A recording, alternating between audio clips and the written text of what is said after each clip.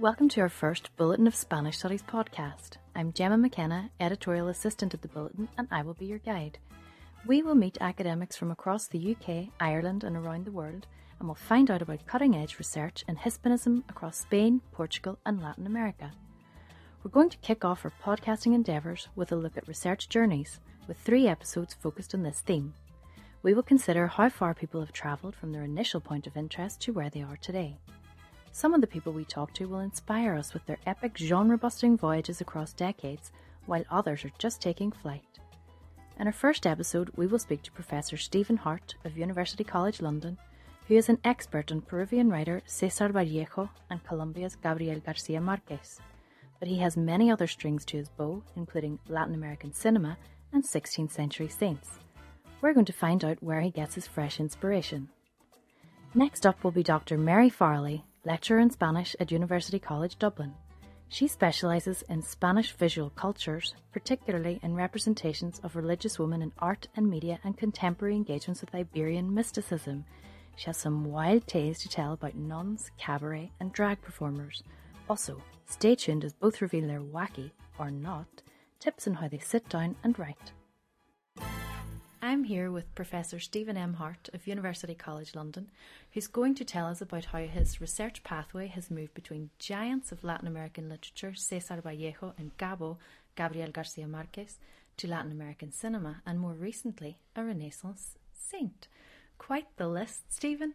Can you talk us through sort of where you started?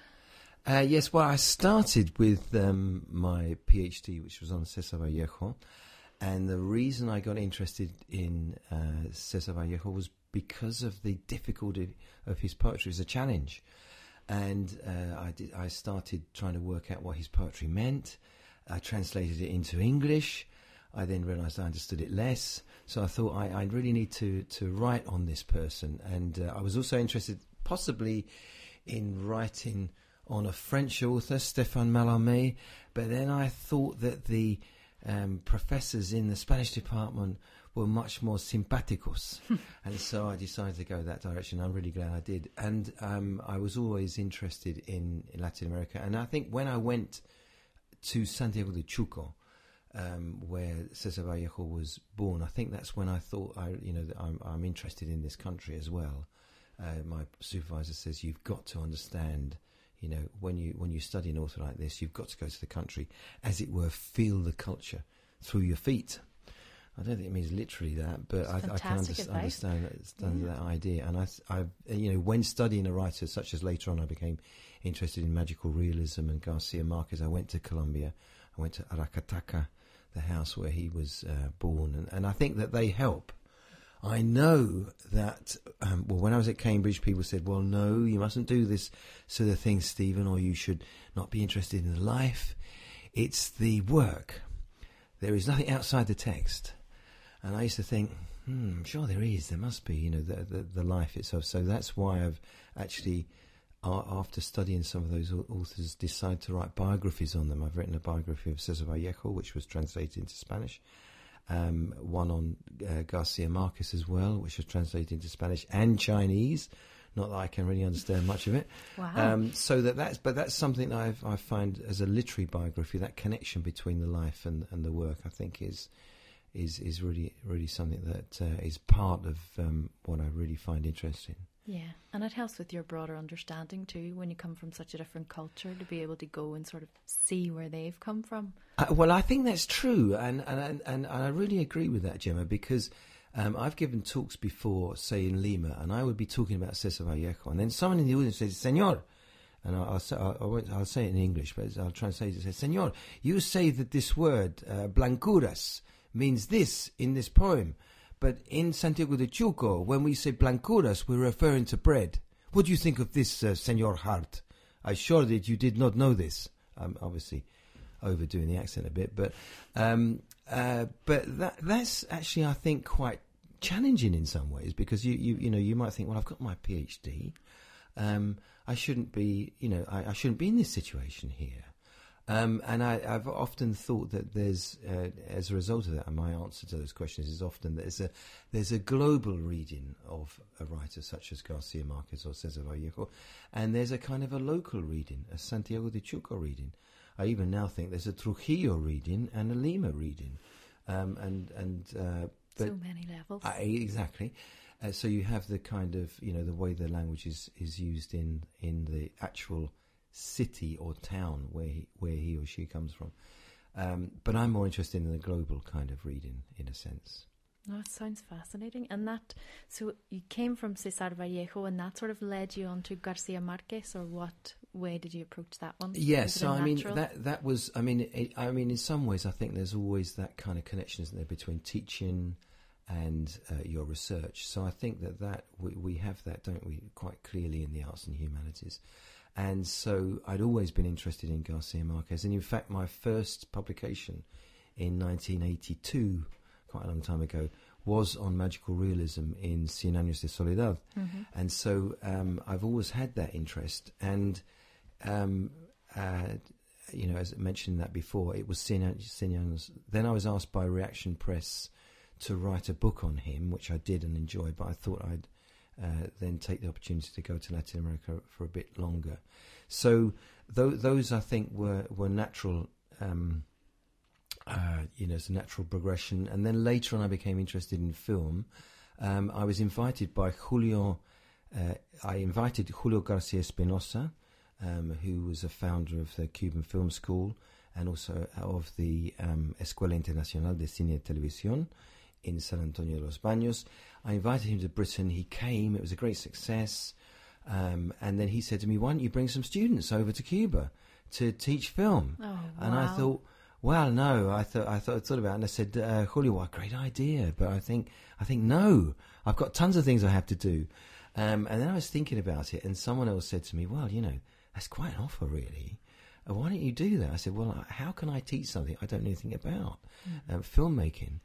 So they said, well, Stephen, do what you always do. Just blag it. And I thought, no, I can't do that. But the more I thought about it, I thought, well, I'll try it. So I did go over and I did co-teach a course on how to make a film with Enrique Colina. Really enjoyed this. Made a couple of films, worked with the students. And then they said, this has been great. We've got 25 students from all over the world. And come back next year. So I thought, okay, I'll try it. Sounds like a dream job right there that you created for yourself. It was good. But Cuba's quite a tough place. I did learn lots of other things. Like you get the driver would come along and say, right, Senor, we're going to be taking your students to Havana today. He said, yes, that's right. I said, but we've not got any gasolina, Senor. What do you think?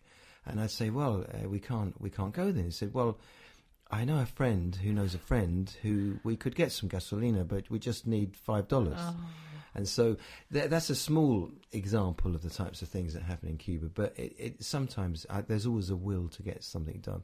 And there were some great films that students made. And actually, you could see over this 10-year period a kind of a loosening up of the political, people could say more things.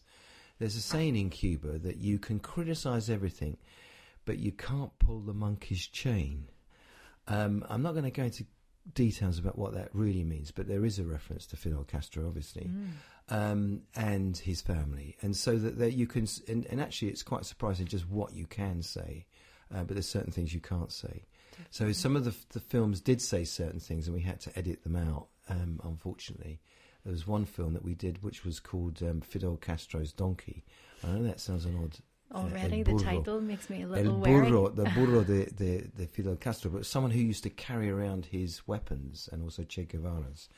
And he was, unfortunately, a bit of a drunk and had been given 3 houses by Fidel Castro, and he'd actually sold all of them for liquor, which seemed to me to be a bad decision. But anyway, but his story was an amazing story. We had to kind of doctor it a little bit. But in the end, it was a sort of a positive story. We gave a positive side to it. So I think that was good for me to learn stuff about that. And really, as a result of trying to tell someone's life story in 8 minutes, that made me think about what makes people tick. And I then tried to use that when writing my biographies, because that's the important thing. A lot of people think of biographies, just get loads of dates, shopping lists, where they were, what they did. That's not it. It's actually the narrative. It's actually a novel in so many ways. And how you can get inside someone's head. Or try to. That's right, yeah.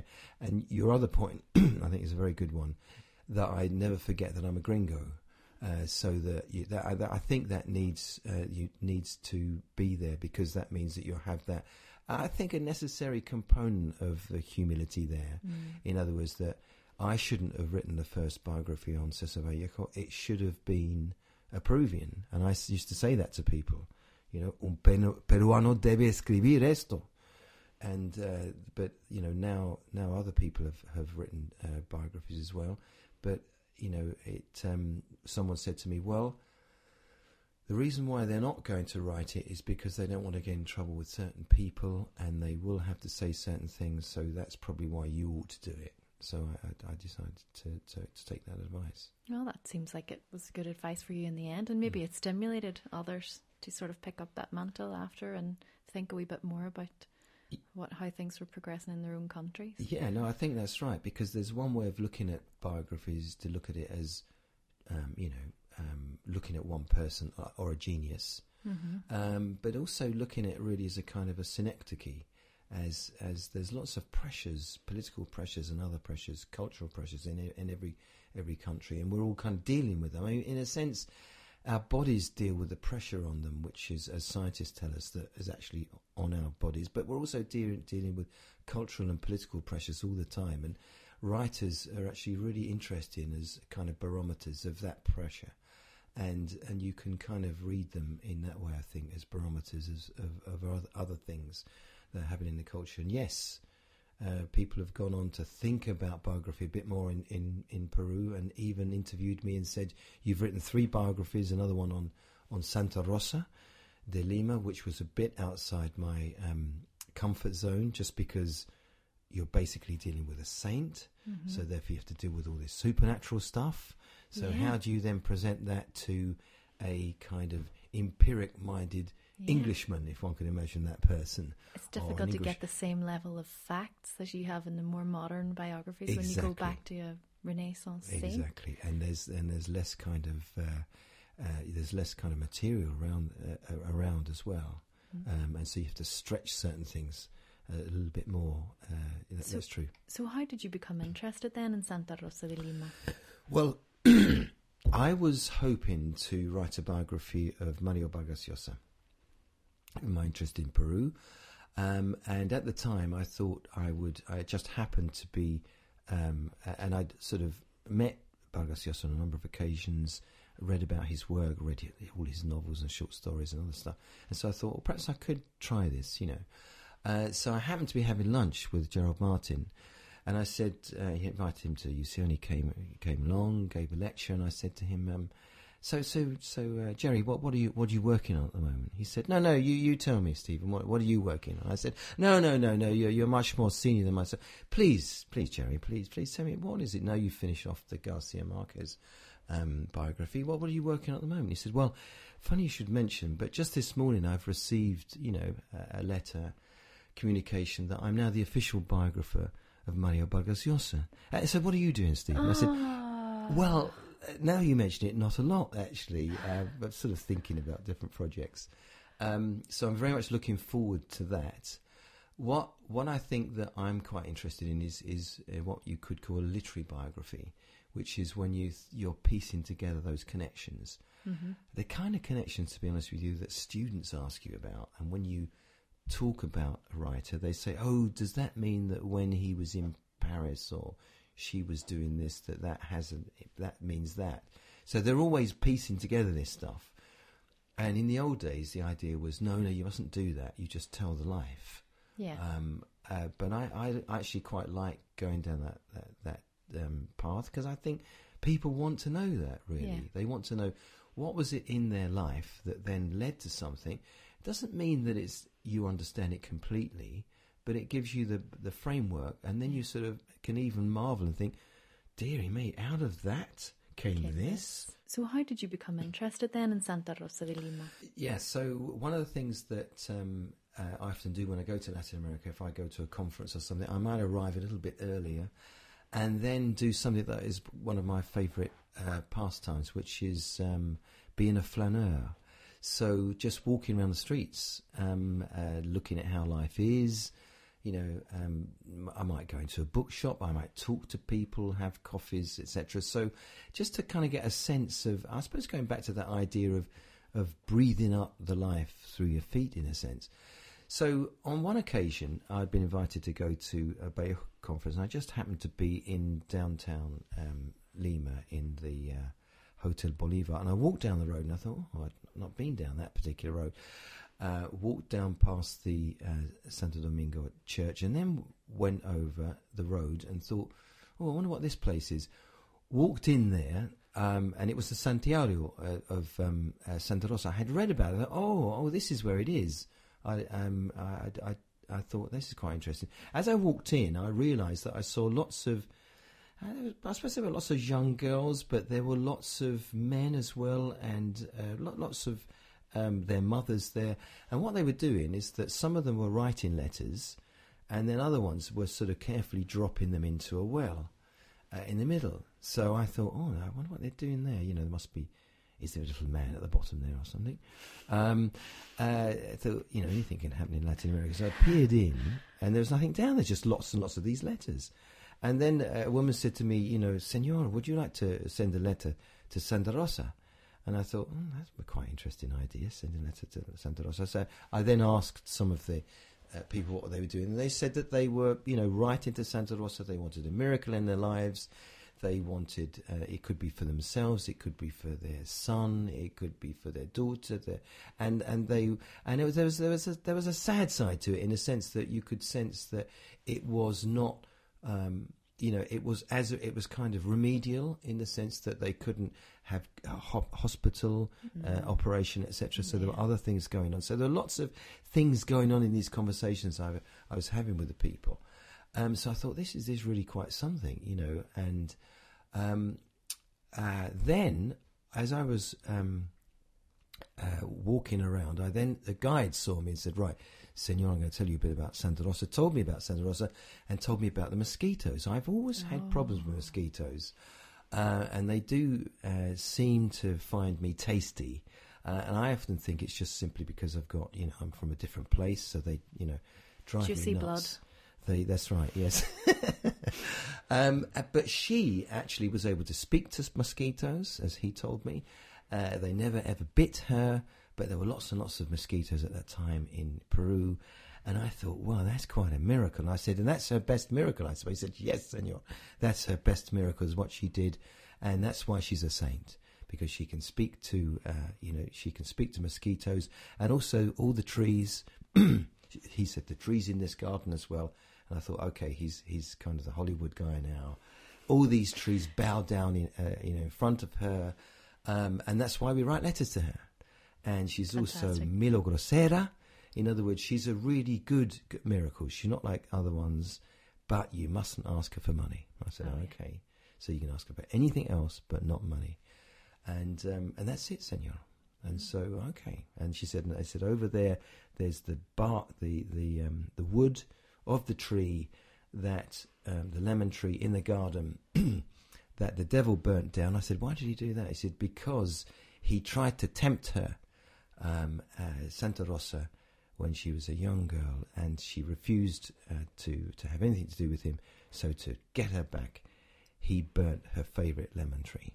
Aww. And then we've got a little thing. I said, oh, what a terrible thing. The devil is like that. Terrible and guy. So I thought, okay, this is quite interesting. So then I looked it up later on, found some references to the mosquitoes, no references to the lemon tree, and very little references to the trees, and lots of references to medical healing.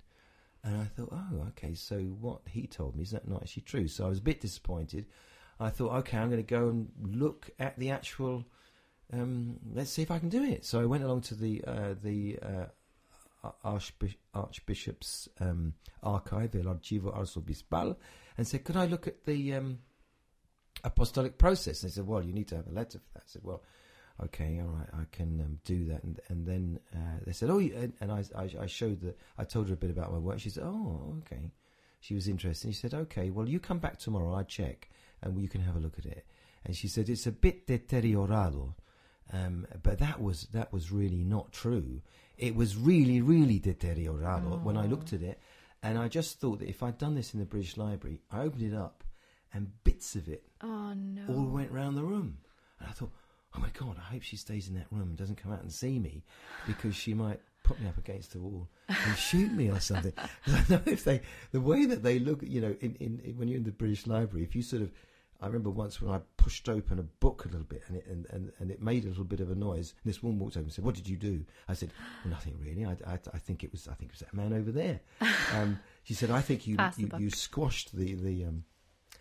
Anyway, so I just thought, this is really terrible. And then I said to her, this book is, I can't read this. I can read bits of it. She said, well, that's right. Yes, it has. It's a bit deteriorated, isn't it? And I said, well, no, it's not a bit deteriorated. It's all, like 30% of it is. And she said, well, that's well, there you go. And I then said, well, perhaps there might be copies of this in Rome. She said, oh, no, it's not. No, we've got all the stuff here. They haven't got much in Rome. That's it. And I said, well, that one might be one of the reasons the biographers don't refer to the original documents. The original documents. And in this particular case, the apostolic process, they refer to the ordinary process, but not the apostolic. And she said, well, it might be that. And so I thought, I'm going to check. So I did go to the Archivium Secretum Vaticanum in Rome, and I did check, found out that they do have a copy, and it's in pristine condition. I then wrote up a grant for this and got that grant from the Leverhulme and made the edition of it, which has been presented in. Fantastic. Again, a Peruvian. I always said a Peruvian should have done this, but I've done it. I've just written it all in Spanish, and I'm thinking now of translating certain parts of it. But it really, the other focus to where did that come from? Why did I pursue it? Is because I've always been interested in Garcia Marquez, in his way that he tells stories, his sense of the supernatural. I think the supernatural is totally cultural. When I teach the Latin American supernatural, I'd say it's a cultural thing. Ghosts look different in different countries. They have social status. There's, in other words, you can use the supernatural as a means of reading the culture, as kind of an X-ray of the culture. So it doesn't matter. It's not, do you believe in ghosts or not? It's not to do with that. So that's the way that I read it, and it allowed me to search for some of those ideas which were in Cien Años de Soledad, and actually to go back some of the sources, which I know that I now know that Garcia Marquez did use Santa Rosa for a number of his events in magical realism, because for many years I'd thought that magical realism is old wives' tales plus Franz Kafka. Old wives' tales, which came from his grandmother, plus, the Metamorphoses. I now realise that's not the case. It's old wives' tales plus Franz Kafka plus popular Catholicism, and that's magical realism. So that, I suppose it took me 8 years to work that one out, but which is rather long. But it sounds like a journey worth taking there. Well, it was a journey. It certainly was a journey, and I think it's sort of consistent. But I think there's also it's where something takes you in a particular direction, and you can just explore that.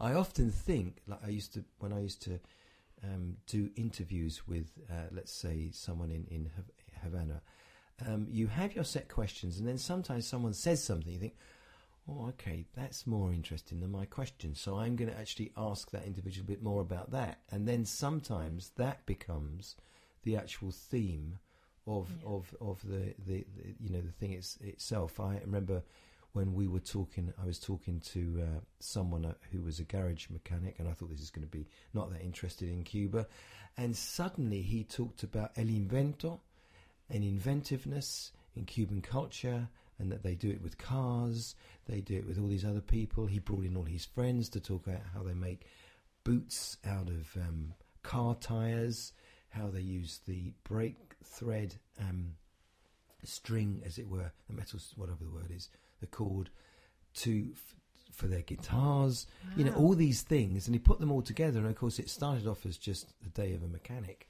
and then it turned into something else. Yeah. But it's because he said something that made me think, okay, that's more interesting than the other thing. Takes you somewhere else. It took me somewhere else. Yeah, right. absolutely. Yeah. So you think that that's really important, to listen to that voice and let yourself be taken, as in your research, that you have to sort of follow these different pathways, even if that's not where you wanted to end up. Yeah, and I think that must be the way that research happens. If you think about it, archaeologists do this when they're told, okay, this is where the actual all the graves are. I've seen them do it. What they do is that this is where they're meant to be looking at. They then have a perimeter around. They just go around bashing a stick in the ground, to work out things, digging down a little bit every now and again, just to see around where there's anything around. And I think that's similar to what one can do as well. It's just mapping around something, and it might be looking around where the archive you're looking at. I found a new manuscript in the Vatican as well. I was looking in a different part of where the archives were, and then saw the same name and thought, okay, now I wonder why that's here. It should be over in the other one. So I think that is part of research. I think it has to be. Being very open. Okay, well, I am really intrigued to know if you actually wrote a letter now to Santa Rosa, because you hinted, but you're not going to reveal, or are you? I did write to her, and I said to her that could she let me write her biography. Look at that, she granted it. Wow. I think she did. She did. That's right. Yeah. Brilliant. That's a funny thing, but of course it was a case of as a gringo, with all these other people there. If you then say, señorita, lo que pasa es que soy muy importante, soy un gringo, yo no escribo cartas, ese tipo yo no lo hago. If I had said something like that, they'd say, oh, that's very, very sad that you don't write to Nuestra Santa. So I thought I would, and I did write it, but it was fun. Very good. We have one more thing we want to ask you today, and it's something we're asking everybody. It's for our Try This at Home section.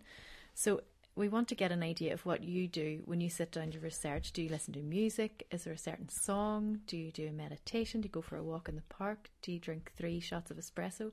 What is it that you do, or what works for you? I think that I try to do some of my research, and this is based on what Jason Wilson said to me. He said, why do you reply to all your emails at first thing in the morning? Because I've noticed that, you get all that stuff done. He said, why don't you write? Why don't you try and write some of your stuff just for half an hour and get those ideas out that you might be wanting to do? Get that out early. So I tried to do that. In other words, at the first, I try to do that. I don't often do that, but I try to do that and try to get those ideas down.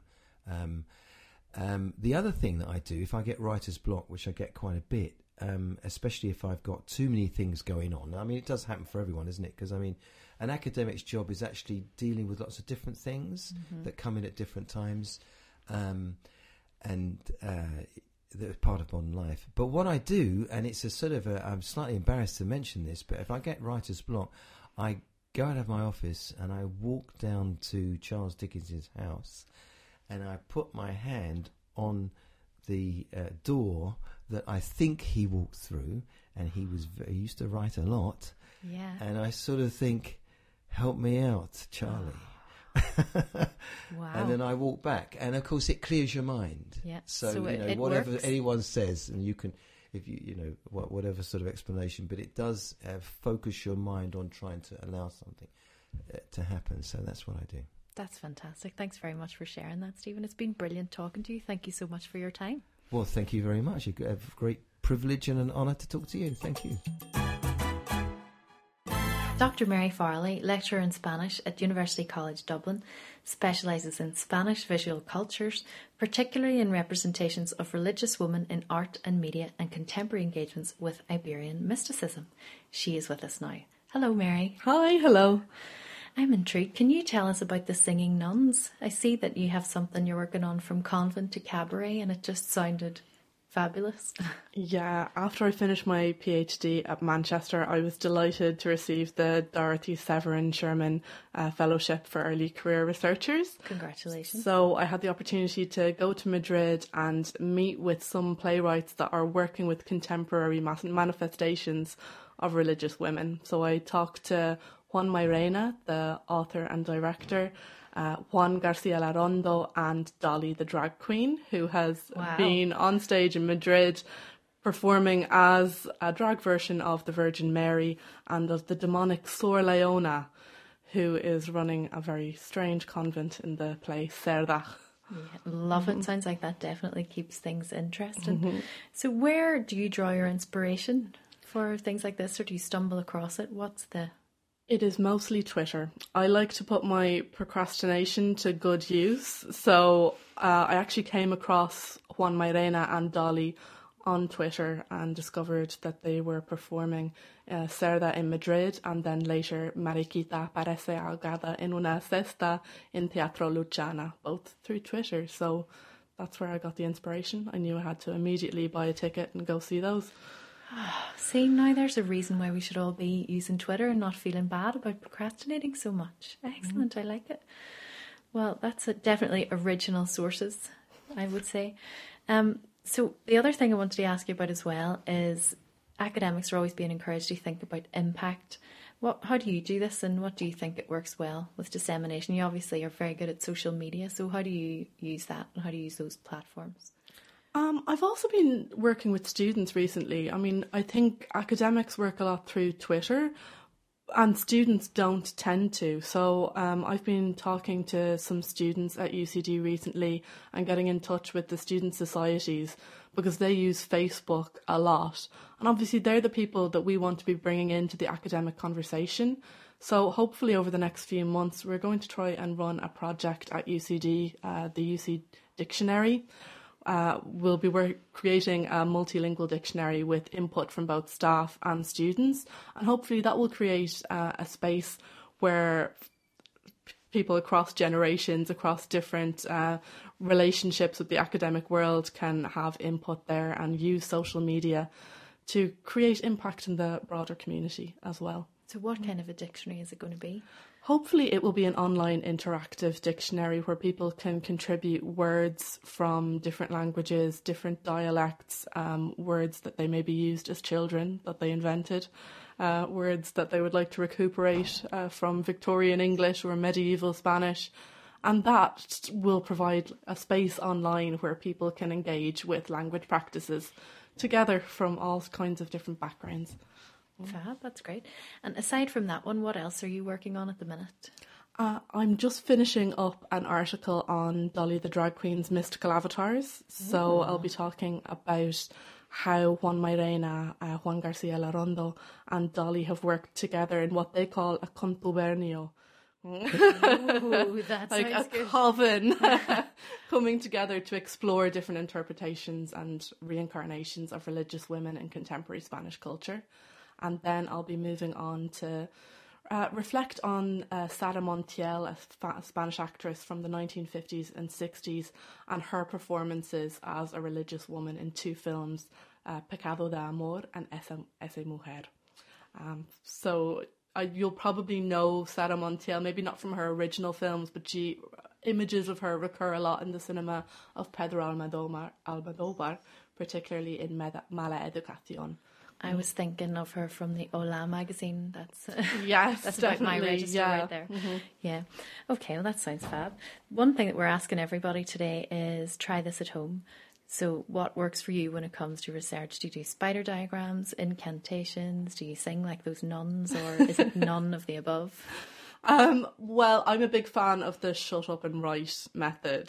So get a group of friends together, students, colleagues, and shut up and write for 25 minutes and on repeat for 2 hours. That usually gets me over any writer's block. Oh, I like it. Good strategy. Okay, well, that's brilliant. Thanks very much, Mary, for coming in to chat to us. You've been a breath of fresh air. That's great. So thanks for having me. No, thank you.